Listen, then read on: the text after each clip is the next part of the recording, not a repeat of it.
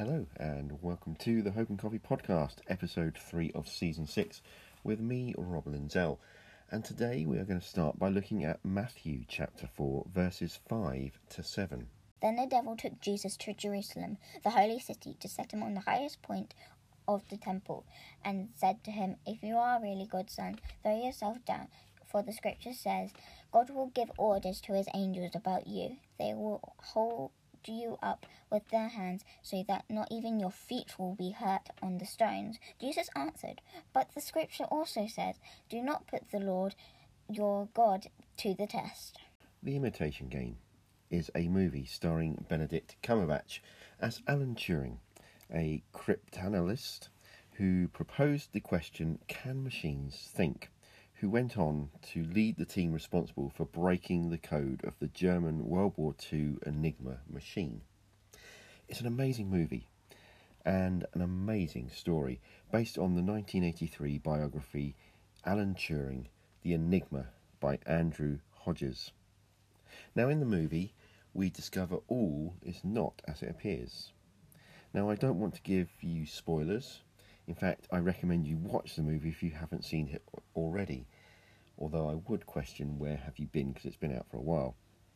What I will say is that, like today's episode of Hope and Coffee, it is full of mystery and half-truths, because today I want to look at the enemy and his tactics. The important thing I'm looking at is in Matthew's Gospel. Now, here we join Jesus having just spent 40 days and 40 nights in the wilderness, being tempted by the devil. And I deliberately started at verse 5 for a reason. For it is in verse 5 we find the devil using one of his sneakiest tricks. The devil takes scripture out of context to try to trick Jesus.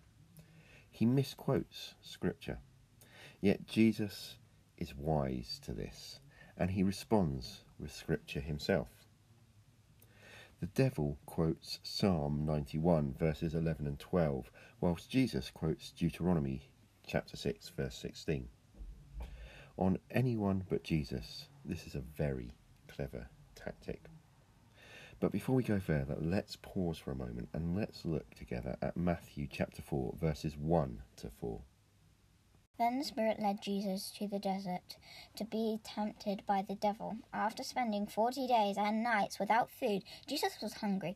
Then the devil came to him and said, "If you are really God's son, order these stones to turn into bread." But Jesus answered, "The scripture says, human beings cannot live on bread alone, but need every word that God speaks." So, as we return to the start of the story here, we find Jesus being challenged by the devil. If you are the Son of God, tell these stones to become bread. Now we all know Jesus was fully man and fully God, therefore he could have. But the point to remember here is that the devil is playing on weakness through truth. Yes, Jesus was hungry, therefore he would want to eat. But Jesus responds with scripture, again from Deuteronomy, this time from Deuteronomy chapter 8 verse 3, which states a man does not live on bread alone, but on every word that comes from the mouth of the Lord. You see, the thing we sometimes forget is that the devil is not afraid to play dirty. If we look at the fall, we see this again. In Genesis 3 verses 1 to 5, it describes the conversation between the serpent and Eve regarding eating the fruit of the trees. And when told by Eve about the command not to eat from the tree at the centre of the garden, the serpent responds, "You will not certainly die, for God knows that when you eat from it, your eyes will be opened and you will be like God, knowing good and evil." Now the point again is that this is a half-truth, an imitation of the truth. When God said to Adam and Eve that they would die if they ate from the tree, he was talking a spiritual death. Yet the serpent plays it as an actual physical death. There's no denying Satan is sneaky. So let's pause again to look at Scripture, and let's look together at 2 Corinthians chapter 11, verses 13 and 14. 2 Corinthians chapter 11, verses 13 and 14, as taken from the NLT translation. These people are false apostles. They are deceitful workers who disguise themselves as apostles of Christ. But I am not surprised. Even Satan disguises himself as an angel of light. In his letter to the church in Corinth, Paul warns of false apostles, saying that even Satan himself masquerades as an angel of light. And no wonder. Let's not forget that Satan is a fallen angel. He knows God. He's experienced heaven. He has the knowledge of the angels. So is it any wonder he can easily deceive us, especially if we are not prepared and equipped properly to deal with his tricks? If we look at 2 Thessalonians chapter 2 verse 9 from the NIV translation, it says this: "The coming of the lawless one will be in accordance with how Satan works. He will use all sorts of displays of power through signs and wonders that serve the lie." Again, Satan can deceive with what seems to be the truth. In fact, it's fair to say that Satan is distinctly underhanded and clever. It actually puts me in mind of The Murderers, in a show that I really like to watch called Death in Paradise. Now, it's a detective show set in the Caribbean on the small island of Saint Marie, which, apart from its alarming death rate, pits the detective inspector against the killer, who has a seemingly cast iron alibi in nearly every episode. Yet in the end, the DI figures it out, and it's usually a simple case of misdirection that is sold with a half-truth.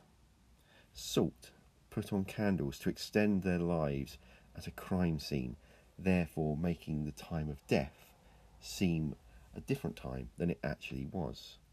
A sauna used to keep the body warm before then being moved to make it seem like they died later. A block of ice used to rest lights on next to a swimming pool so they would fall in the pool at a later time. But the point is, the killer cleverly sets things so that they look innocent when in fact they are guilty. Yet what appears to be true is only half true. Anyway, let's turn to Scripture again, and let's look at John chapter 8 verses 31 and 32. So Jesus said to those who believed in him, "If you obey my teaching, you are really my disciples. You will know the truth, and the truth will set you free." I love these verses. And the truth will set you free. Or in the case of the killers in Death in Paradise, the truth will convict you. You see, as in Death in Paradise, where the murderer tries to sell the lie with a half-truth, so Satan sells half-truths. Jesus himself tells us a few more verses into chapter 8, in verse 44, Satan hates the truth because there is no truth in him. He is the father of lies, which is why the truth will always set us free if we look for it. For the sad truth is that Satan can only sell the lie through the half-truth if we buy into it. Much like the murderers in Death in Paradise, who would only get away with it if the police believe the half-truths they are sold. However, it is always the small details that help solve the murders. A cork used to stop the lock engaging, a beetle that doesn't live on the island that was in the ice. Which is why we should remember that Satan is underhanded and why we should be prepared. Because when we swing back to the start, how Satan misquotes Scripture, Jesus knew it was out of context and used Scripture to answer and to resist. Which is why we need to know our Scripture better, because Satan isn't above using Scripture against us as misdirection. What masquerades as truth is in fact a lie. And much like the explanations in Death in Paradise, it's that simple. If a small detail doesn't add up, question it and seek God, for God will always work in truth that doesn't harm us. Let us pray. Father God, I just want to thank you that the truth will set us free. And Lord, I just want to ask for myself and for my brothers and sisters in Christ that we would always remember,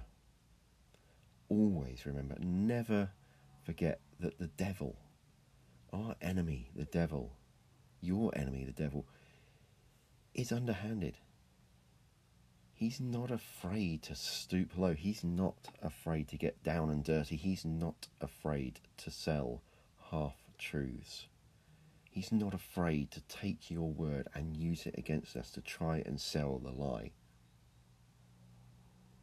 And Lord, I pray that we would always, constantly be on guard against this. I pray not just for my brothers and sisters in Christ, but for myself too, that we would be prepared.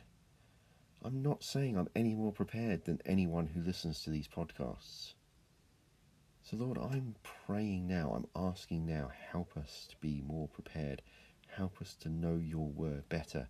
Help us to take your word into our heart, to know Scripture, to be able to resist Satan when he tries to sell that half-truth, when he uses Scripture like he did against Jesus after his 40 days and 40 nights in the wilderness, when he misquotes Scripture, saying Scripture clearly states that God will not let you stub your toe on a rock. Therefore he will save you if you jump off this high place. It is a lie. It is out of context. It is meant to throw us. But unlike Jesus, we are not prepared, because Jesus was fully God and fully man. He knew the Scripture, and we need to know it better.